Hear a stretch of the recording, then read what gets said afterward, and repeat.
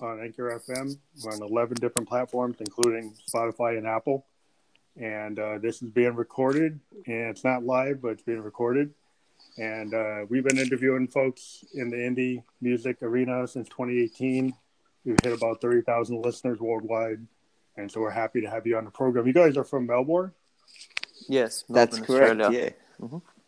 Great. So you guys, safety word, you are an electronic duo, and you're kind of in the dream pop, chill wave, trip hop sensibility zone, which is pretty cool. I mean, I'm an electronic musician. I kind of come from progressive electronic, like talking about like bands like Yes, Genesis, Emerson, Lake and Palmer, that kind of stuff. I'm a hardware synth guy, but awesome. But yeah, I show my age. I'm in my 50s. I kind of lived through that, and the kind of new romantic period. Bands like Joy Division, New Order in the 80s. Yep. My thing. We love Joy Division and New Order. Yeah, sure. I did hear a little bit of that in your music. I'll talk about it too. I actually heard a little Syd Barrett in some of your stuff too. Yeah, that's awesome. But I'll talk about that when we get into it. So, like, we sent you the questions. So I like to ask. I don't know who wants to go first, but the first question I always ask any artist or band: I'm going outside. When did you first get into music? At what age? Whoever wants to go with that first. Yeah, you can go, John. Okay, yeah. Well, I got into music probably... Well, I was always into music from a very early age. So probably from, I guess, 6, probably younger, 5 years old, around that period. I just got into the concept of music and formulating songs. My father, he was a musician, so I'd see him record and make songs and all that sort of stuff. But he would only do it from time to time, and so yeah, so probably from that age, I guess the first albums I got, I think it was like Michael Jackson, Bad. I got that on cassette, and then I got what changed my life was Prince, the Batman album. And and I'll just listen to the production of it all the time, and because I think he did it all himself. He basically recorded everything himself, and and I'll just listen to it, and it would just fascinate me. I would just put everything in there, and it sort of just stuck. Yeah. That's interesting because I kind of was introduced. I bought Purple Rain on vinyl the day it came out. Full on. I rode down to the Strawberry Records when they still had record stores. Yeah. And it was all vinyl. And I just was like, just totally entranced. And I had originally picked up his early stuff, and I was kind of drawn to him because I was into like Earth, Wind and Fire and Funkadelic. And I just liked the fact that I knew at age 17 he had produced his first album, everything. Yeah, he did. What was it called? For You or something? Yeah. That was a good album. Yeah, and I was totally kind of drawn to that. So, yeah, I can understand. Your love of that album is a kind of continuation of him doing that type of thing, which he did back and forth. He'd go between bands and doing it all himself. So, so how do you want to answer the other, the question I had asked? What was the other part of the question? Sorry. Oh, well, more. I think I was just extending it to your partner. Yes. I started learning piano when I was, I think, about 6 years old. So I've always been into music. My dad and my mum very into music. My dad collects Beatles memorabilia. So got a whole sort of room of my old bedroom's become his Beatles shrine. So he's got some, pretty good stuff in there with some of their like original pressings and stuff of their records and some rare books and things like that. So sort of grew up, listening to lots of music from a lot of sort of 60s music was inspired by in my childhood. And I was doing classical like piano lessons for a number of years. I wasn't very good, by the way, but I think it seeped into my soul somehow because I didn't really practice and I wasn't really inspired by it. But but I came through the piano and then into guitar, which I was really inspired by for many years. So I'd spend every afternoon for about 2 hours playing guitar, whenever I could. But yeah, when I sort of discovered music was when I wasn't trying to play someone else's music and I was just making up my own songs. That's when I really sort of discovered how much I loved it. But I came back. Yeah, okay. Came back to the piano, many years later at about probably 1920 when I was at art school, and I formed my first band. We used all Casios and old sort of 90s distortion pedals and things to make lo-fi electronica in the late 90s. And and just got really inspired by making sounds, really. That's interesting. My first synthesizer was a Casio CZ101. Awesome. Yeah, that's a good synth. Yeah. So I did the same thing. I took a Boss distortion pedal and a phaser pedal and put it, through that. Yeah, you get some really cool sounds, and especially when I found, because you use batteries with them, when the batteries are starting to go, or just if it's an old synth from an op shop, sometimes the degraded quality can actually make them sound really good. Yeah, I'm totally into that. That's why I like my analog synth. You pick up a 74 Model T, and it's so old. The circuits are old. It's kind of those aged circuits. Yeah. Sometimes you like better than the new one. That's right. Because that's why, like the new Prophet, you can actually age it. They have like aging dials, so you can make it simulate being 20 years old. Wow. Yeah, so it's kind of like that's part of the thing. It's like you build a brand new analog synth, and it's kind of like you like that that drift. You like the little inconsistencies you have in the systems. That's what I find when I collect these old machines. But I'm drifting into that. But so you already kind of talked about how you come from being an appreciation of music and getting into music, but then realizing you can write your own music. So how deep did you get into that? What age did you really start crafting your own songs? Yeah, I started from about, probably from 6. I would just make up songs in my head and sing them. And then from about, I started doing like serious poetry around the age of 13, 14. Yeah, 13, 14, I got into writing poetry. And then I picked up the guitar on and off from about 12, but I was just really, at about 12 years old, I was really influenced by punk music, punk rock, and I didn't want to learn to play guitar properly. I just liked to learn a few chords and just use that, the whole like less is more type thing.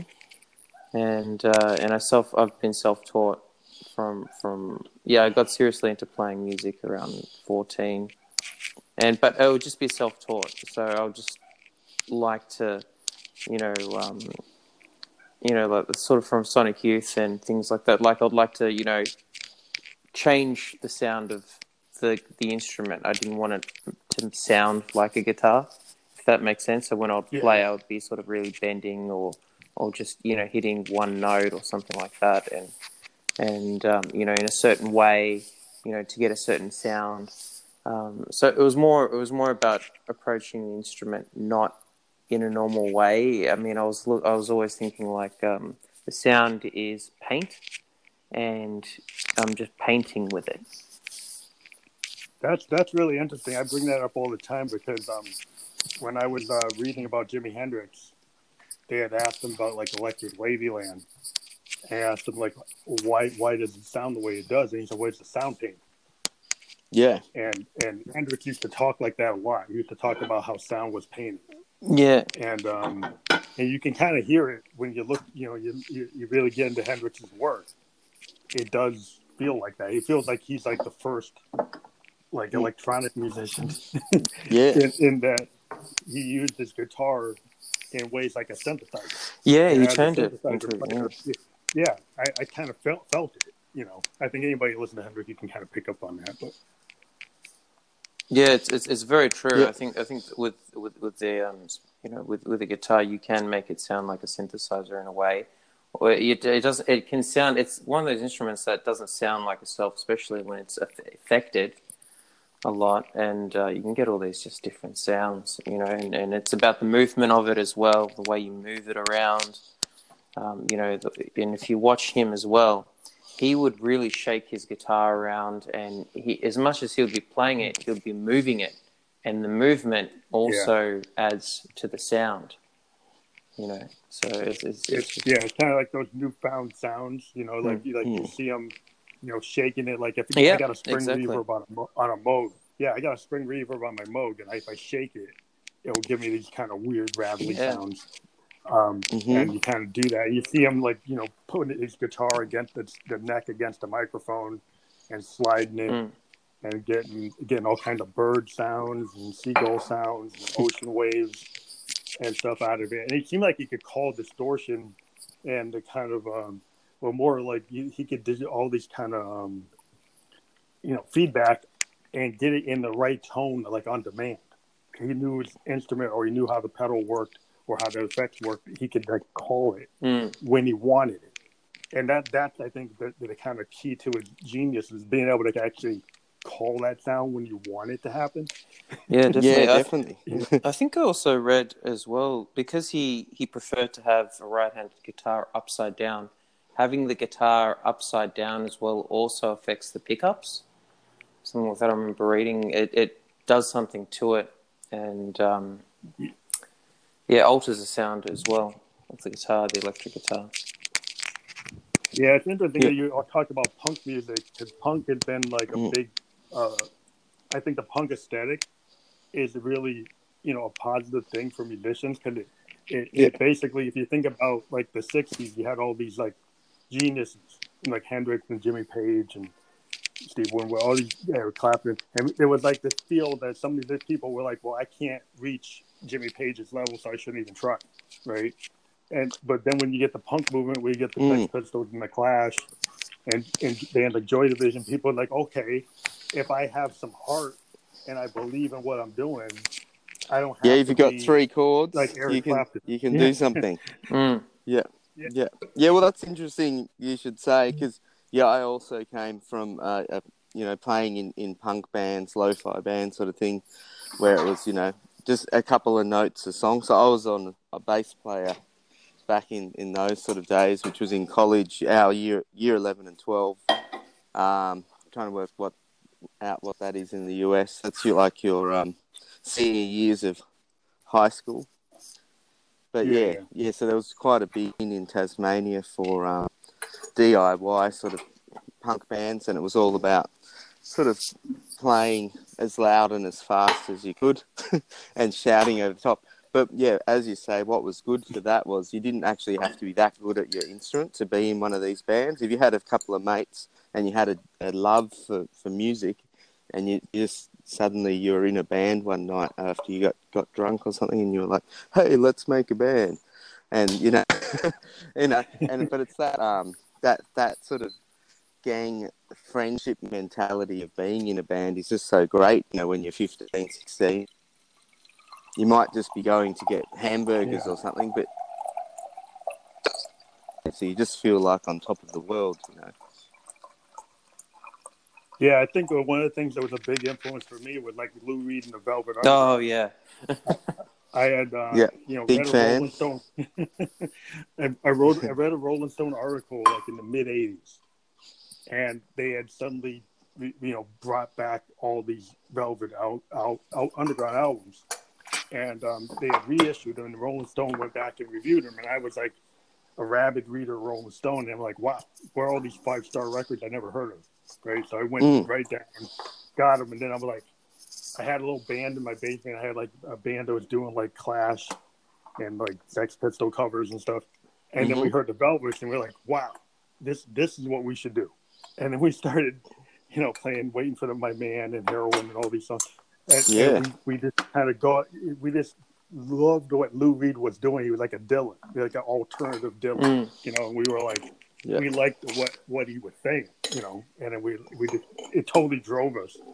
And then we started listening to like SST, this label in the US, like Sub Pop and stuff. I was listening to like the Husker Du and the Cramps and the Replacements, and we were like, so you can bring melody into punk. That's why I heard like Husker Du and Paul Westerberg.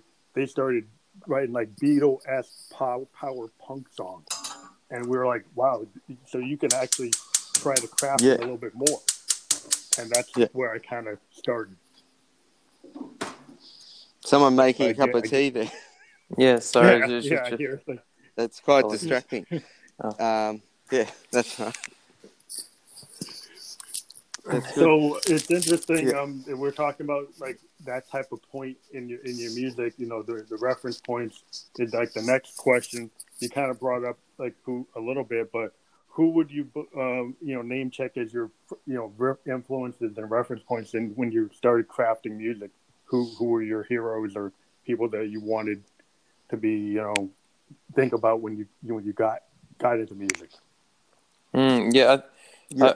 I really liked John Lennon, and he was incredible. I thought as a songwriter, you didn't need much because it just came back to the guitar and the voice and the melody, and I really liked that. I also liked, I was a big Nirvana fan as well. When I was 12 years old, that was a big, a big influence. But also as well the Pixies.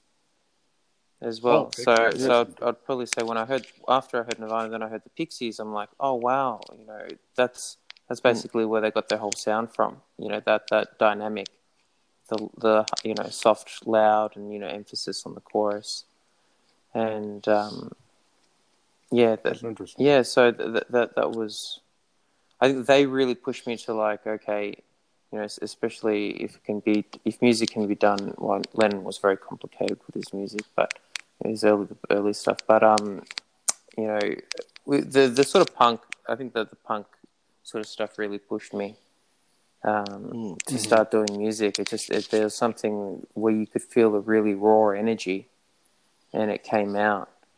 And it was just something about it where there was no pressure. It was just expressing yourself. And I think people like to emulate musicians, and I got it in my head from a very early age as well. You're either an innovator or an imitator, and it's true. Yeah. And people think that, I think they get insecure and they think they have to sound like someone or they have to use someone as a reference, but really, all music is just an accumulation of what you are as a person and who you are and your experiences in life.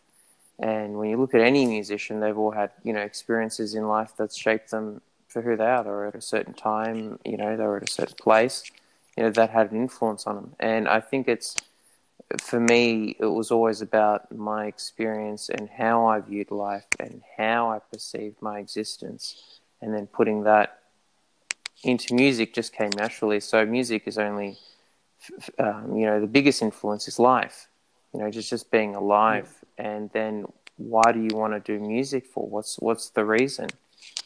And then it just comes back down to energy. You want to put all your life energy into a vibration so then someone else can tap into that and you don't have to explain anything. It's just there. The vibration of what a piece of what you are is, in a physical sounding form, that can be accessed physically. And that's it, so getting a bit more deeper into it. Yeah, I like it. So that's, yeah. Yeah, that's, a lot of what I've done as a musician, I never really cared about whether or not I got anywhere. Mm-hmm. It's more like I have a feeling, I started with poetry and then I got into electronic synthesizers and things. And I just felt like I just want to express something that's like my own, right? So I figured out how to transition from poetry and spoken word into what I do with the Ghost. And all my influences kind of show up. I mean, I love Sun Ra, kind of freeform jazz, like Hendrix, like Kraftwerk, and like Stevie Wonder. I mean, I have so many different influences, but it all just comes out in what I do. And I just felt like I created this thing, expansive sound, which just represents any genre I want to do at the moment. Yeah, it's good not to And be I don't have to limited by Yeah. genre. You Yeah. know, where you can Yeah, you don't want to just get create tied freely. to- Yeah. Yeah. I mean, I think today we've got a lot of pressure in the business, and I see producers sending things out saying, can you sound like Drake? Can you sound like this? Can you sound like that? Yeah. And you get all these people trying to pitch, Mm. and you've got to sound like the latest top 10 hit. And that kind of takes the energy out of like new creators, because everybody's saying, well, you know, I haven't heard this before, so I'm not going to push it. Yeah. That's right. And Yeah. so That's the whole always point been of music, frustrating isn't to it? me. Yeah.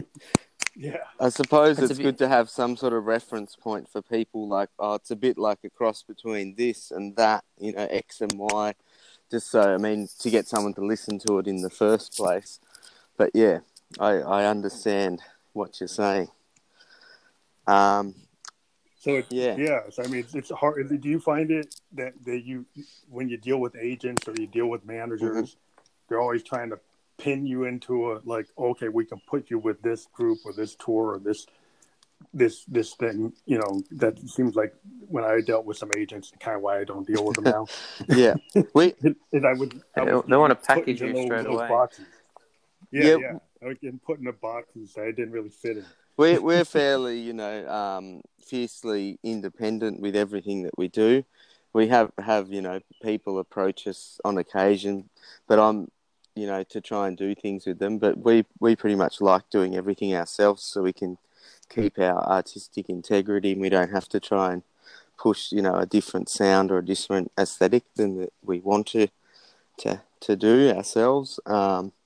So, I mean, these days, you know, you can do a lot of it yourself, which I find really rewarding. So that kind of gets into your how you guys put your music together. You know, in terms of your process, everybody today tends to use a digital audio workstation. Yeah.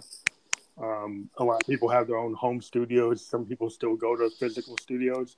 So are you a kind of band, based on what you just said? Yeah, are you more like into home recording with your own dog? Do you go to a physical studio? We do a combination of both. So we write sort of demo our songs up, you know, from initial idea to a fairly fully fledged demo, and then we just take it to our friend Ryan at Invention Studios to just do that last sort of 10%. We re-record the vocals and guitars in his studio because we really like his sound that he gets, and then it's just good to have a third person sort of mix the song with us as well, so you can instantly sort of, you know, they can instantly hear if there's anything sort of standing out like a sore thumb.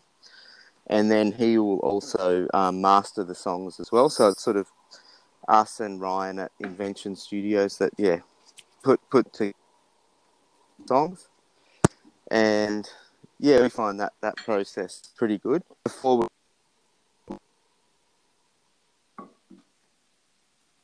then just doing that last 10%, I find. Yeah. Well, that's the reason why recording engineers are kind of like, recording engineers are artists in their own right.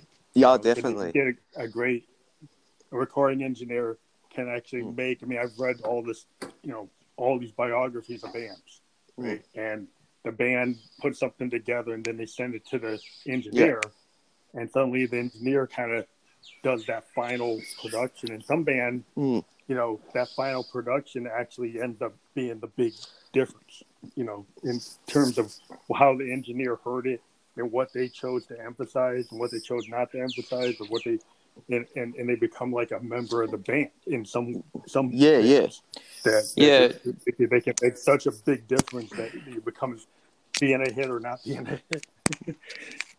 At the moment, I wouldn't want to work with a different engineer. Like, we're super happy with Ryan, and I consider him like an unofficial third member. And so. Okay, he's totally synced with what you feel. Yeah. So that's one thing, like, it's finding that engineer or producer that you give them the demo and then they suddenly give it back, and then you hear it and it's like, that is not my vision. Yeah. Right. But then again, you could have, well, that wasn't my vision. Yeah, that's right. Well, better. often we'll have a fully sort of demoed song that we'll think that is fully releasable. We could almost release that, and then we go into the studio, and then just with that extra, bit of shine and stuff that he does with EQing and using his really nice preamps and all that sort of stuff.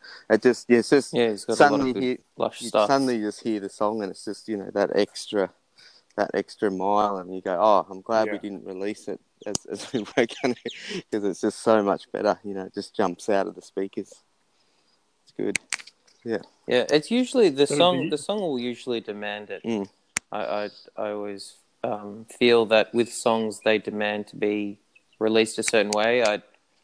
I know that songs are already made and there's songs already out there. There's an infinite amount of songs, and when the song comes into existence, it's already knows what it's supposed to be, and it's us as music, as people who are creating the songs, like bringing the songs out. We're just trying to do our best to, be true to that song, what it's meant to be, and work it out, how to put all the pieces together. Again, like a jigsaw puzzle, you want to put it all together so it, has a clear picture of what it is. And I always feel that songs already there, and it just, if a song's meant to be a lo-fi song, it has to be made in a lo-fi way. If it's meant to be, a high production song, it'll be made in a high production way. It just depends what you're tuning into, and that song will tell you straight away, this doesn't work, or this has to be lower, or this has to be higher, and you'll hear it naturally when you tune into it. Yeah. I think just the whole idea what services the song. Yeah. Because I think you ask the songwriter, and they say, well, how do you write a song? And it's like it's a very personal thing, and it's like it changes from song to song. Some songs like are fully realized like in a dream, and some songs take 6 months and multiple overdubs. Some songs come out without any real strain on your mind. It just is free, and then other ones are like torturous to take you a long time to put together. You never know what's going to happen, how it gets developed.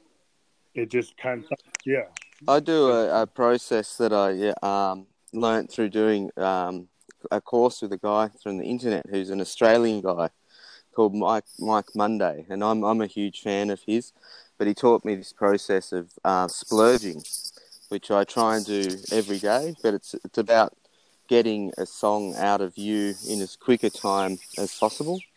So sort of like you write a song in 20 minutes to an hour, and you just sort of like almost throwing paint at the wall, but because you're never quite sure when you're going to latch onto something magical. And what you do is you create the song and mix it down and save it, but you don't listen to it for a week. And then you go and you listen to your mix, some 20 will jump out at you as, something a bit special, and you can go back and read it, something more realised, but often than not,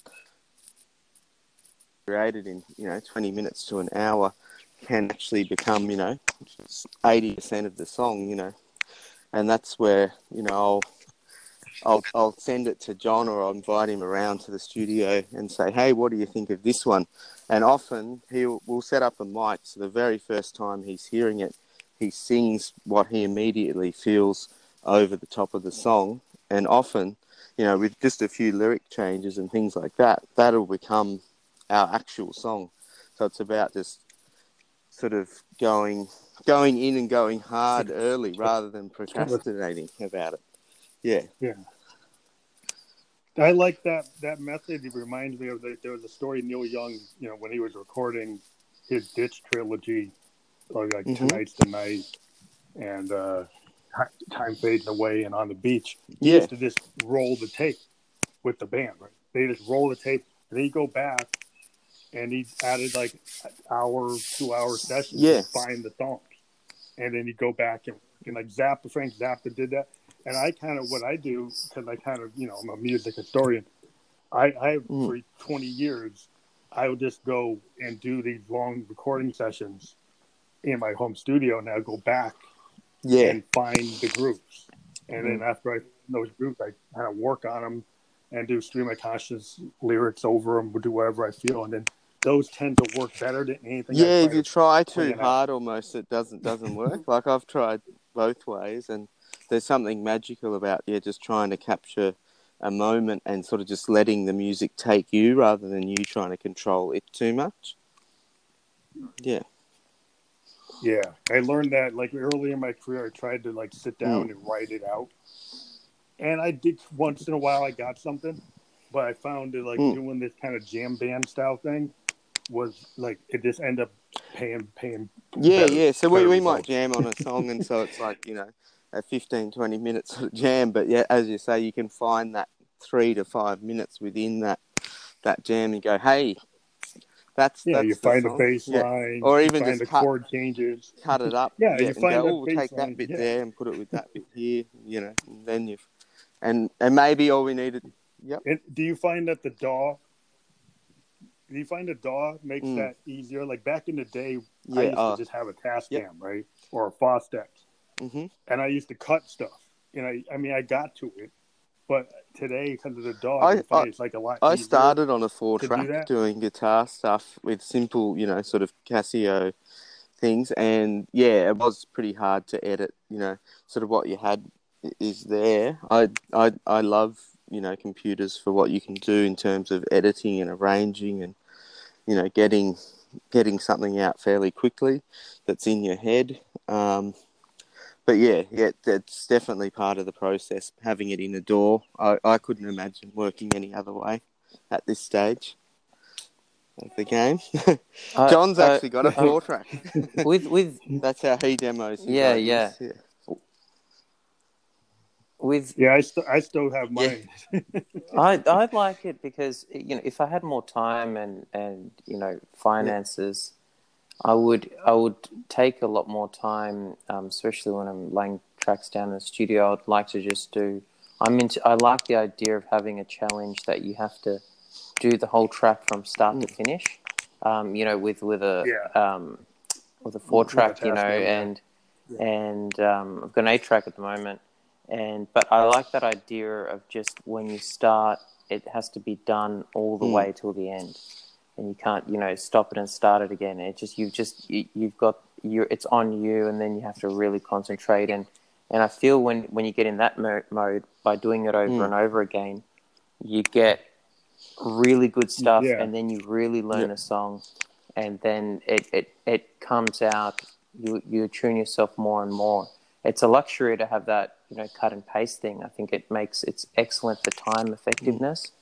But if you have more time and you have that time to do it, I think it's good to explore and invest in, because you'll probably find it will come out. It will get to the point where you'll let go, and it just comes out naturally. And usually that's the best stuff. And that's, as I said, that yeah. song's already that song's already there in the ether. It's just you tuning Well, the into it. thing is, you've rehearsed it. By the time you're done, you actually have it down. That's kind of like the old Yeah. school way I like it as well. Is like if I create all my songs like that, I can easily go and play them somewhere because I Yeah. actually know. Mm. But yeah, I think the other thing is like the idea of I'm a DAW-less recorder. I mean, I spend all my time going into Yep. hardware recorders, just because of what you said. I like the idea of having a restriction. It's kind of like when I have some of my analog synths. I don't have a screen, right? I gotta do it kind of by feel. You hear what you get, right? And so if you're on a Moog and you're not on like a soft synth, you're kind of doing it by wherever those dials are, and then you dial it in, and you might lose it the next day. But it's kind of point in time, and that kind of point in time kind of pressure of like, okay, I've got this point Yeah. in time thing. It's kind of like paint. When you're a painter, it's like, okay, it's only going to be in that moment, and I'll record it and I can capture it, but it might not be that same way the next Yeah, day. there is something magical about that for sure. Kind of force.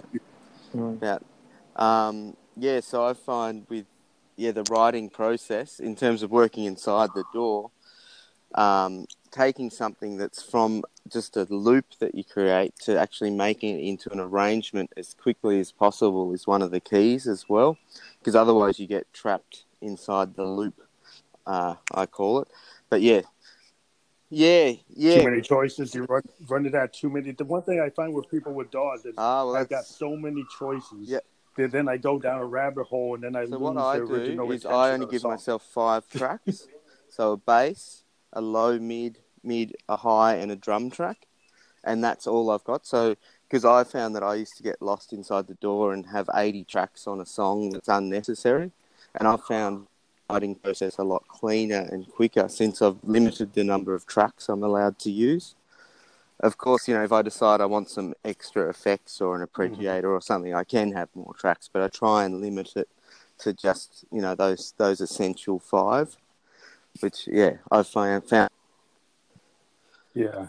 You start going into that Phil Spector Yeah, wall well, of some of sound our and you get a tracks, little too sometimes we much. do that for, climactic sort of parts in the song. Yeah. Yeah. I mean, that's kind of like the whole thing with Yeah. modern production when you get the Phil Spectors and you get Mm, what's happening with the Beatles is the fact that you yeah. can use the recording studio as an instrument, and then the DAW becomes maybe too much of that. And it's interesting when you talk about Prince, because Prince had a habit of doing these very kind of demo like songs that a lot of people were like, even his Warner Brothers producers would come back to him and say, "Where's the bass line? How come it sounds like a demo?" And he Mm. would like, "That's the way it is." And it's kind of like sometimes less is Oh, more. definitely. Yeah. Yeah. Um, in the space between the notes, the one thing, like even in Yep. jazz, like the space between what you do, the silences is kind of like core. And in some types of music Mm. today, some people have kind of forgotten that if you space things out or slow it down, like if you run Mm. it like 40 BPM or 30 BPM and you space things out between the notes, it's a different feel Yeah, than when you're definitely. running a high BPM, you know? Dynamics have a huge part in it, and if you look at symphonies and things like that, and operas, they're all, especially classical music, it's all run on dynamics. It can just start with one instrument, and then it can become orchestral, or it can just flow. It just goes up and down, and it's all dynamics. And I think once you harness dynamics, especially silence, that's an actual sound. Within Yeah. itself, the sound of silence. Yeah. You have the space, and then you create a space. And I like music that creates a world or a space that you can just Mm-hmm. enter into unconsciously, automatically. It just enters you, and it just changes your whole emotional state, or your psychological state as well. It just gets altered straight away the minute upon hearing it. That's what I think is really real music. It's a magical. It can be a very magical art form, and it That's like depends kind if you're coming from it from an ego point, or or a point of wanting to create something. There's different variations of it. it kind of brings me to your Paradigm song. When I was listening to that song, I kind of felt like a little Oh, yeah. spirit of like Sid Barrett because it's very psychedelic. Yeah, It's very psychedelic, and it reminded me of the Sid Mm. Barrett type Pink Floyd, and then get MGMT type of sound. But it had this Yep. kind of psytrance feel, but it's got this kind of Sid Barrett kind of vocal feel, which I thought That's was cool. really That's interesting. cool. Did you we've done the radio edit version of that song and also like a 12-minute sort of bliss out version of the song, which we our natural writing style is we make really long songs, which is a lot harder these days because we're in the age of the goldfish attention. Yeah, 2 minute Yeah, songs, so we one and really a half 2 minute minutes. so song. Yeah, now because you can pretty much do whatever you like if you manage yourself. We're releasing a radio edit version of songs mostly, and then our sort of vision for the song, and we naturally like longer sort of songs, like at least 5 minutes, 6 minutes, which is harder to get on playlists. Everyone's like, "I love yeah. your song, but if it was 2 minutes long, that would could you do us an edit like that?" I 2 minutes is like I that's just know, like yeah, I that's can't. just 2 starting up minutes for doesn't me because feel I'm a like enough to progressive guy. create a world in, but it's a good challenge, and I'm up for the challenge. But yeah, that is one of our Yeah. favourite songs. It's one that we actually wrote very early on in our sort of career, probably 4 years ago. But it's really fun to jam or to play live because you do get into this hypnotic state with it. and the way that we're set up to play live is Yeah. we're using loops, so we can stay on sections for as long as we like. So if we're really vibing on something, we can just hang on it for like 5 or 10 minutes before exploding. Yeah, so we're triggering Or you loops just rather than trigger it. playing to backing tracks, and Yeah. that's a huge thing for me, for our band, is time. It's sort of read off each other and play to a backing track. I think that's the advantage. I think that bands that are kind of electronic bands rather than DJs are kind of stuck on the CDJ. Though a lot of guys now are running pad clip oriented systems that can do what you're talking about. But if you're on the CDJ, you're kind of like not doing that. But I've kind of done the same thing that you guys do, except I use a lot of sequencers. So I have like multiple sequencers running hardware synths, and I trigger them with foot pedals and different things, so I can kind of like keep something going or not keep it going or change it and do it. Yeah, that's right. However I want. But yeah, it adds to the live experience as well, because they're not just hearing what they hear on the CD; they're hearing a different version of the song, which makes it special because it's a one-time moment in time. It's like it's a curated sound, it's a curated set for that particular day, in that particular location. And I think that's what makes it special, because then you get to hear all these other sounds that come out, or, the song. Do you find that fans like it when you kind of deviate from your bass track, or do they it depends. I know there's some club scene people like the extended jams, but then there's other fans that want to hear something. I think exactly fans of ours are pretty appreciative of that's part of what we do, and that seeing a live version of the song, it's going to be slightly different every time.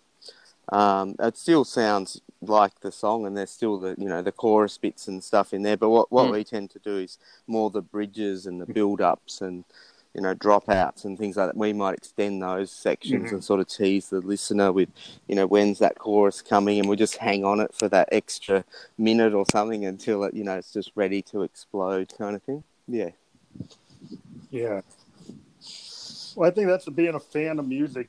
Reason I used to go see Funkadelic was they would do a 20 minute version of a song. Yeah, it's amazing. I go see the Dead, because the Dead would just jam out forever, or the Allman Brothers.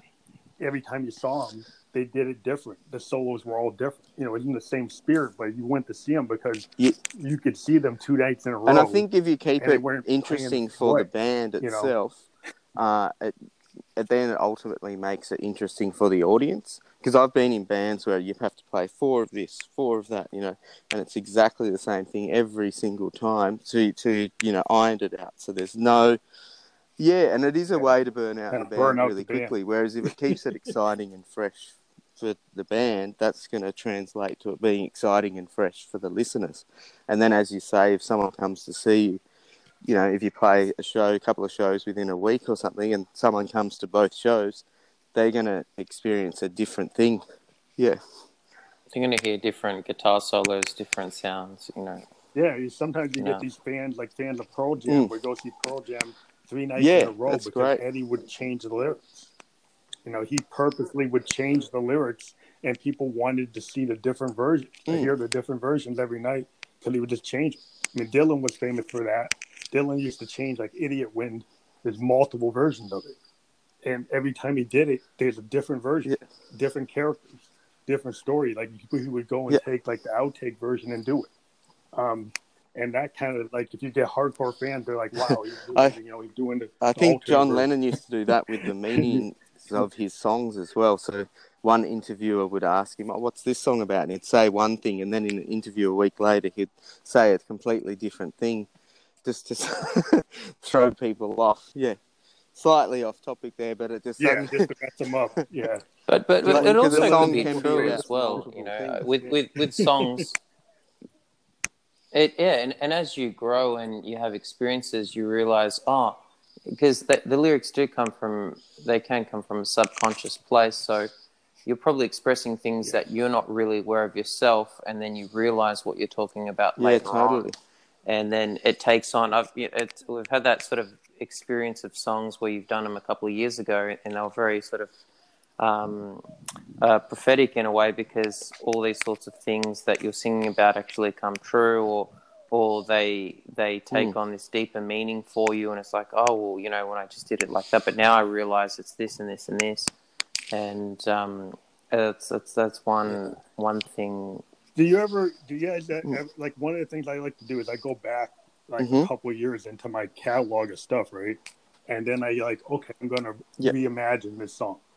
So I'll go back and I'll resample one of my songs, and then I'll like change it, you know, slow it down, reverse it, take a clip here, move things around, and then totally come up with a whole new track. Not that I'm trying to recycle it, but it's like now I have a different vision for it, and then I'll do it. And I tend to do it like more and more. I keep on going back and rehashing some of my older stuff, because now I'm in a different place and I've got different equipment, and now I can kind of use granular synthesis on this thing and change it totally, you know. We're about to do that with one song that we did a couple of years ago, and United. We've done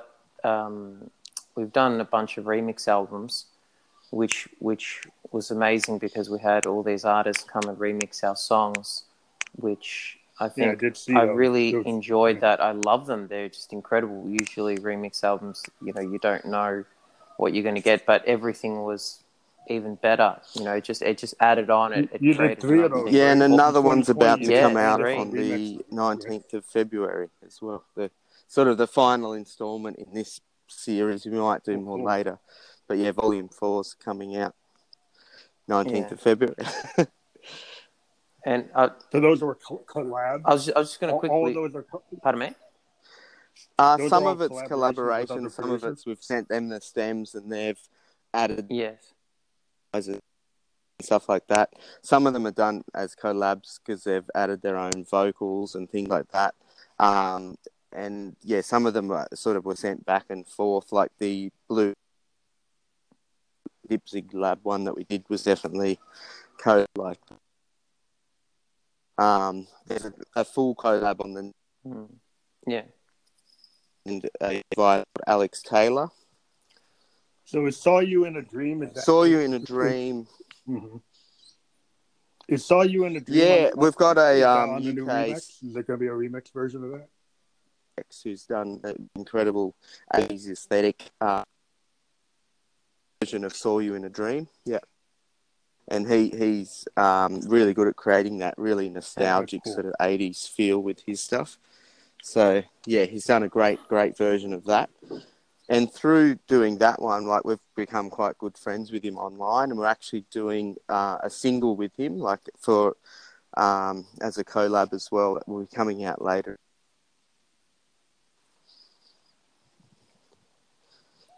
Oh, so he's got kind of like a new definitely, feel, maybe? So he's a guitarist as well, so he puts quite a bit of guitar in his, plays a Firebird guitar, really nice tone.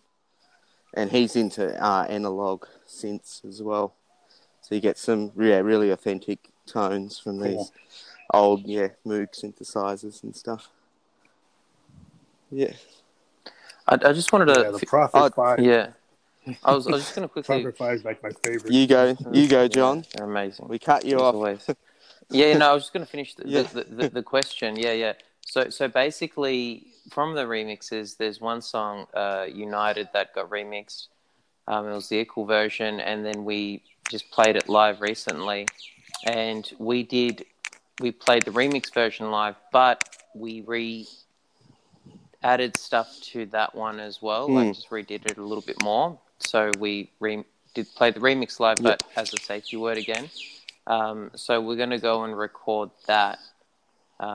Because it's just taken on another level of itself, and so it's going to be like a remix of a remix. Is that how you'd say it? I don't know. Or it's very postmodern. It's a remix, a collaboration. Yeah. So that's about it. So yeah, sometimes it just sort of happens, but we're pretty happy with everything that we've done, and we feel it's there, and I think probably the only time we'll do that if it's a remix of a remix. You know, like someone's remixed it, and then we were like, okay, now we can add this and this and this to it. You know, sort of build it, and then who knows, it might be even remixed the third time from that second. You know, see how long we can keep it going. You know. So I mean, I've been like doing a new thing because I got this Make Noise sampler. They call it Morphogene, and what I like about it is it's kind of like not like a normal sampler because you don't actually see a grid. It's all like it's a Eurorack sampler, so it's all based on like feel, and it's all based on like color. So it shows different colors when you do your splices and you do your time shifting. It has different colors that mean different things, and it's all controlled by CV, so that you can suddenly get like an LFO to control the clip, where you can go get an envelope generator to change the nature of the sample. And so a lot of what I do is I use like all these like analog synth modules to actually tear apart the sample in real time and then re-record it and get like a whole new song out of something that's being modified by all these analog signals. Incredible. Well, there's an artist called 55 Kilohertz who's on our remix volume 4 coming out, and he's a real analog head, and he a room full of gear, and he's done a version of one of our songs where he's sort of put all the samples into. I think he uses Eurorack stuff as well, but you know what's come out the other. Very, very different to the original track, but sort of. I can. You don't get hit on the copyright. You can hear the song in there somewhere, but it's the most abstract remix of one of our tracks, and it's quite heavy analog sort of club sort of sound, but that's good. But it crosses over into very experimental territory as well. You know? So that's good. So how are you guys handling, I don't know what your lockdown situation is, in terms of like the corona crisis. Like a lot of us in the U.S., we're totally locked down. We can't do You're any pretty shows much at where all. we were almost probably 10. Yeah, mid last year. Last year, and that's when we couldn't even see each other. We could only talk on the phone, and that's where I came up. You're only allowed to travel like 5 kilometers, and you could only leave your house for like 1 hour a day to exercise, or one person could go and just buy groceries. Yeah, and we had to be in our homes. That's all you could do. 8 p.m. at night and 8 a.m. or 7:30 in the morning, something like that. Yeah, the curfew. It was really strict, and we're still wearing masks in here, but we can play live music. We played a show the other week, which was our first show in a year, which was really fun. Oh, cool. But during the lockdown, because we couldn't see each other, that's when we decided to do this series of remix albums. Had the stems of all our songs, and we thought, what can we do that would be, interesting, and also sort of bring, people into our world and create a bit of community vibes, when we can't do gigs and we can't even see each other to write songs. Let's do some remixes and... Are your audience inside? We were only going to do one album, but it kept just being so much fun. Then people kept approaching us, or I'd have an idea of someone I knew or someone I heard that would be a great thing to remix a song, and so it just sort of kept growing and growing. Yeah. Are your audience sizes restricted? Or the audiences are restricted. So, like at the bar we were at the other day, they had a limitation of 50 guests rather than 100 that the bar was at capacity for. Depends on the size of the venue and things like that. It was lifted, because whenever there's a case, our government's very strict with it. If there's a case or something like that, suddenly it goes back to being... So it's hard to plan gigs and do things because you're just not sure. Yeah. Taking a gamble now, you could have get potentially successful gig, and then if a case pops up and then the restrictions come back on, well, that's just rather than having 200 just destroys people, everything. so you lose hard to break your money. Yeah.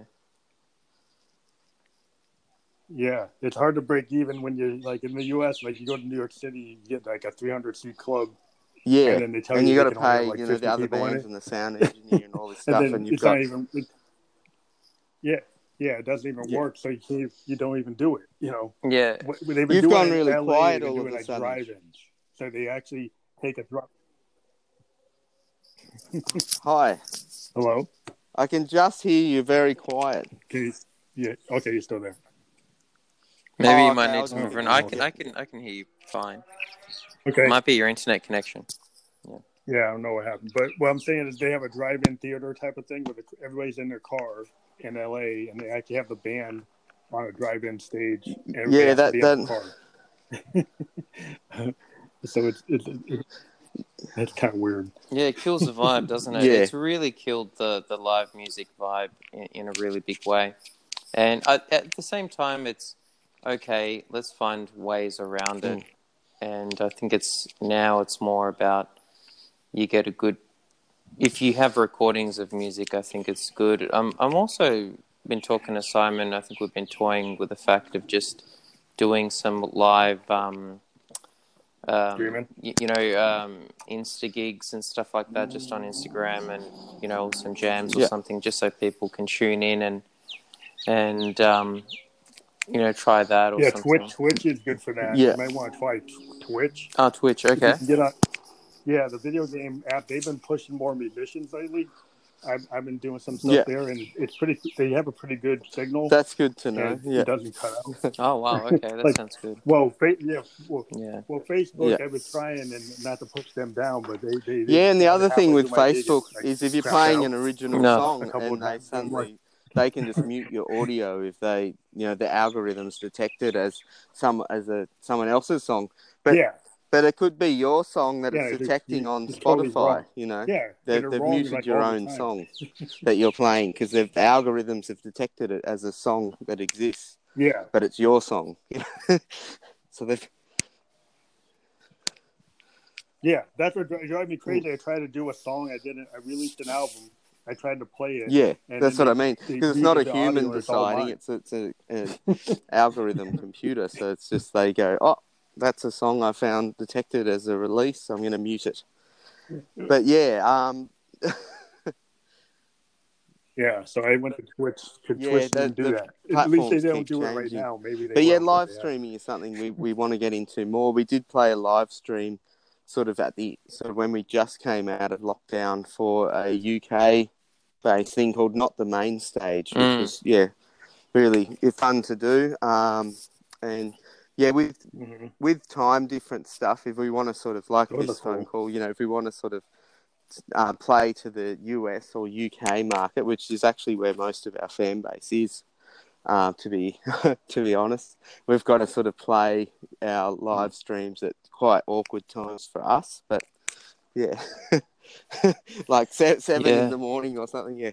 Yeah, When we're not feeling yeah. That's particularly the rock and problem. That roll, but. Yeah, you guys like Yeah, in the UK and the US is like your primary that's right. market, Yeah, right? so with So you got with to kind even of stick to posting to that. Instagram and stuff like that, like some 7 a.m. is the time that I found really good, or 9 o'clock at night sort of thing, is when our audience is most active. Yeah, we're doing. Yeah, We gotta send it back to the past because we're in the future. Yeah, Like we're in the future. Yeah, is that right, Simon? Are we a day ahead usually? So when it's like the 18th, yeah. it's the You got yeah. 17th Well, somewhere so else, I and lived in at it's 7 it's a I bit a.m. lived in tricky now. Japan. doing numerological releases. You know. Yeah, back in 2004, I Mm. lived in Japan, so I kind of know how that goes. For 2 years, I lived in Tokyo, Oh wow! and Did you go to the Fuji Rock Festival? I didn't get to do That would that, have but I been was good. in Shibuya all the time, going to Okay. all these clubs, and I was like really kind of totally entranced by the fact that you had like Japanese bands that could like mimic like every genre. Yes, it's incredible. I think Japan is one of the most fascinating places. I really loved. I don't know if you ever got into post rock, Mm. but Mono, they're a Japanese Yeah. post rock band. Incredible. Oh, Yeah, I used to listen to Asian Kung Fu Generation. I saw them one time. oh wow. But yeah, I would go to Shibuya and I'd see a band doing Sun Ra. You know, they were doing Miles Davis, they were doing Coltrane, and Far they were out. doing it. And I was like, damn, these guys are good. And I saw Perfectionist. another club, and they were doing like Motown, and they were in some Marvin Gaye, and I'm like, and they were doing like deep cuts, not popular cuts. And I'm like, wow, these guys are really into it. I just was really, and they had a lot of respect. You know, it seemed like they weren't just trying to rip it off. Some of them were inspired by it. Some of them were doing things but they're writing their own stuff. And I was like, wow, this stuff is awesome, you know. And I was in Akihabara all the in Electric Town, going into the keyboard shops, picking up like old vintage Jupiter, stuff. That sounds Yeah, great. Sixes and Yeah. stuff. full on. It's just a fun time if you're into music because That we would have got been so much incredible. stuff Yeah. going on. Yeah, there's a lot going on, but Especially the early 2000s, there was so much going on musically. I felt like there was this real, it was going to really go to another level, which I think it cusped, and then it just sort of all, I don't know, just something happened. But it was really exciting time, especially early 2000s music was incredible stuff. It was just coming out everywhere. Yeah, but it seems like all the energy is like what I do this podcast is I talk to indie artists, and all the energy is on SoundCloud and YouTube and all these alternative, where all the bands I want to hear are, bands that are doing stuff that's new and doing what they want to do. And that's why I do this podcast, is because I want to give like more than 10 minutes to an indie band to kind of talk about what they do, because I think they just it's greatly appreciated. Yeah, it's good intention. I think it really opens up a lot of streams, especially for artists. We're very grateful to be on your show. So, thank you very much. I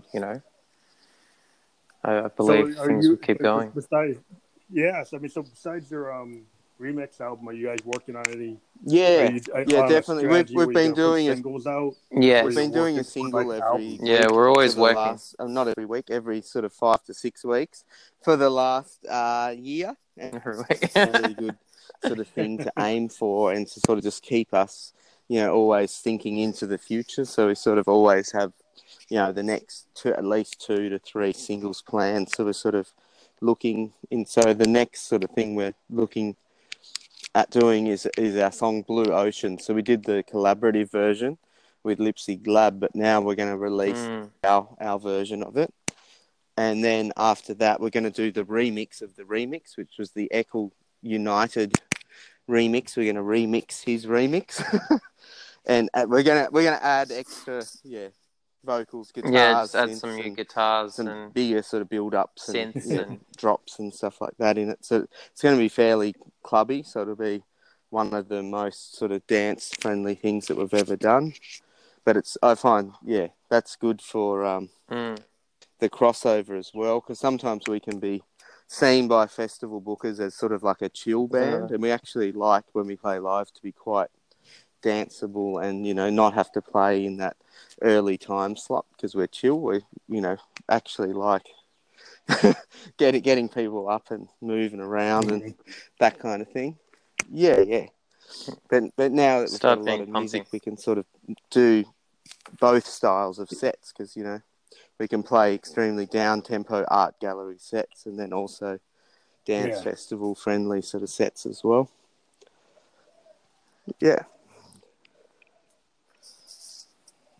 So do you what's your feeling on streaming services and how it affects the industry? I mean, part of the reason I'm able to talk to you is because of streaming services, but then it's kind of like a double-edged sword in different ways. What are your overall thoughts as an artist? I think it just depends on your mindset. And I was saying to Simon, because now music is so oversaturated. I think there's like 80,000 songs are released every single day. And you're actually fighting, or you can put yourself in a headspace where you're fighting, with 80,000 songs to be heard. And I always said to Simon, I believe, and I don't like to believe things, but I'll say I feel that this biggest success comes with just doing a song in the first place. If you're able to create a song record it and do it. I mean, there's 3/4 of the world who will never have that chance of doing in this present time in our existence. They won't have that access to computers or access to instruments to put out a song. They'll just be a dream, and the fact that we can do it, in our first world, lifestyle is a huge success. So that's just doing the music is already a big success for me. It doesn't worry me if it goes anywhere. But at the same time, as an artist, you want your music to be heard and you want to be sharing it.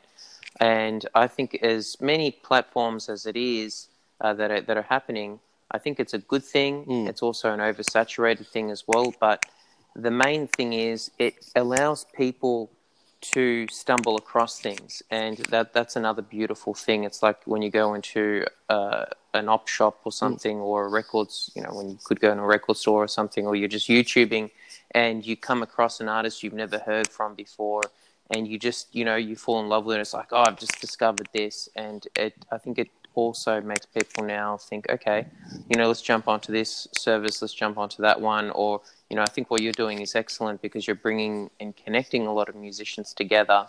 And, it's like now, right, musicians being on your show, they're more likely to tell their friends or, to tune in or go back in your back catalogue, see who else you've had on, and it just sort of, you're already creating something there as well. So I think it's, in a way, it's anything that creates a connection is a good thing, potentially. It's always good to create a scene. Yeah. I'm trying to create Definitely. like a podcast scene, and I've actually had artists on my podcast actually collaborate with other artists because they heard that artist and they went and talked to That's them. what's amazing. Yeah, Because exactly. they heard my interview, and then they say, "Oh, I'm going to talk to this person." It wouldn't have happened if you didn't initiate it. So it's all about that initiation. Started working with international artists through the power of the internet, and it always starts with sliding into a DM and saying, "Hey, I really like your stuff," and just being genuine with them and saying, "I really like your stuff. Here's a couple of examples of what we do. Would you like to?" And out of 10, everyone has always just been stuff too. Let's do something together, and it's got that power to connect artists, with people all around the world, and I find it absolutely incredible. And also because there's no gatekeeper now, you can be DIY and fiercely independent, and you can work. You don't have some agent telling you can't work. Well, that's right. And if you want to release a 20-minute song or an hour song, that's just that, no one's going to stop you. You're free. Yeah, I just released like a 30-minute rehearsal so yesterday. No one's sort of telling you can't do anything. Yeah, exactly. The rule book's been thrown out, and you can do whatever you want to create, realize your artistic vision, which is I find just absolutely incredibly inspiring. Yeah. Well, we might cut off because not a problem Anchor tends to cut at like 75 minutes. So, but I wanted to tell you guys I appreciate that you came on the show. And if you want to come on again when you have a new release and you want to coordinate it so we, synced up with the album release, let me know. And we're going to send this out within an hour. It'll be on 11. Well, initially it'll be on Spotify, Apple, and Anchor, and then it will cascade to 11 platforms in total. Podcast platforms, and I'll send you the links to the top 3 ones I just mentioned, and I'll put it on my channel as well. So looking forward to what you guys are doing in 2021, and I hope everybody can check out The Safety Word, support your favorite artist, make sure that you buy we've got t-shirts and hoodies. You guys are selling merch, you're selling stuff, go to their website. Yeah, I'm including your internet links on the podcast, so they'll be able to go to your store and get anything you've got going. Yep. Now beyond the podcast itself. So thank you for being on the show, Safety Word, and thank you very much for having us. Be safe. Yeah. Thank you. You too. Yeah. Take care, and once again, we're very grateful for the time that you've allocated for us, and we really appreciate it. So thank you very much, and yes, we look forward to the future, and hopefully get another podcast when we release another song at some point. That'll be great. Cool. We'll Thank talk you. then.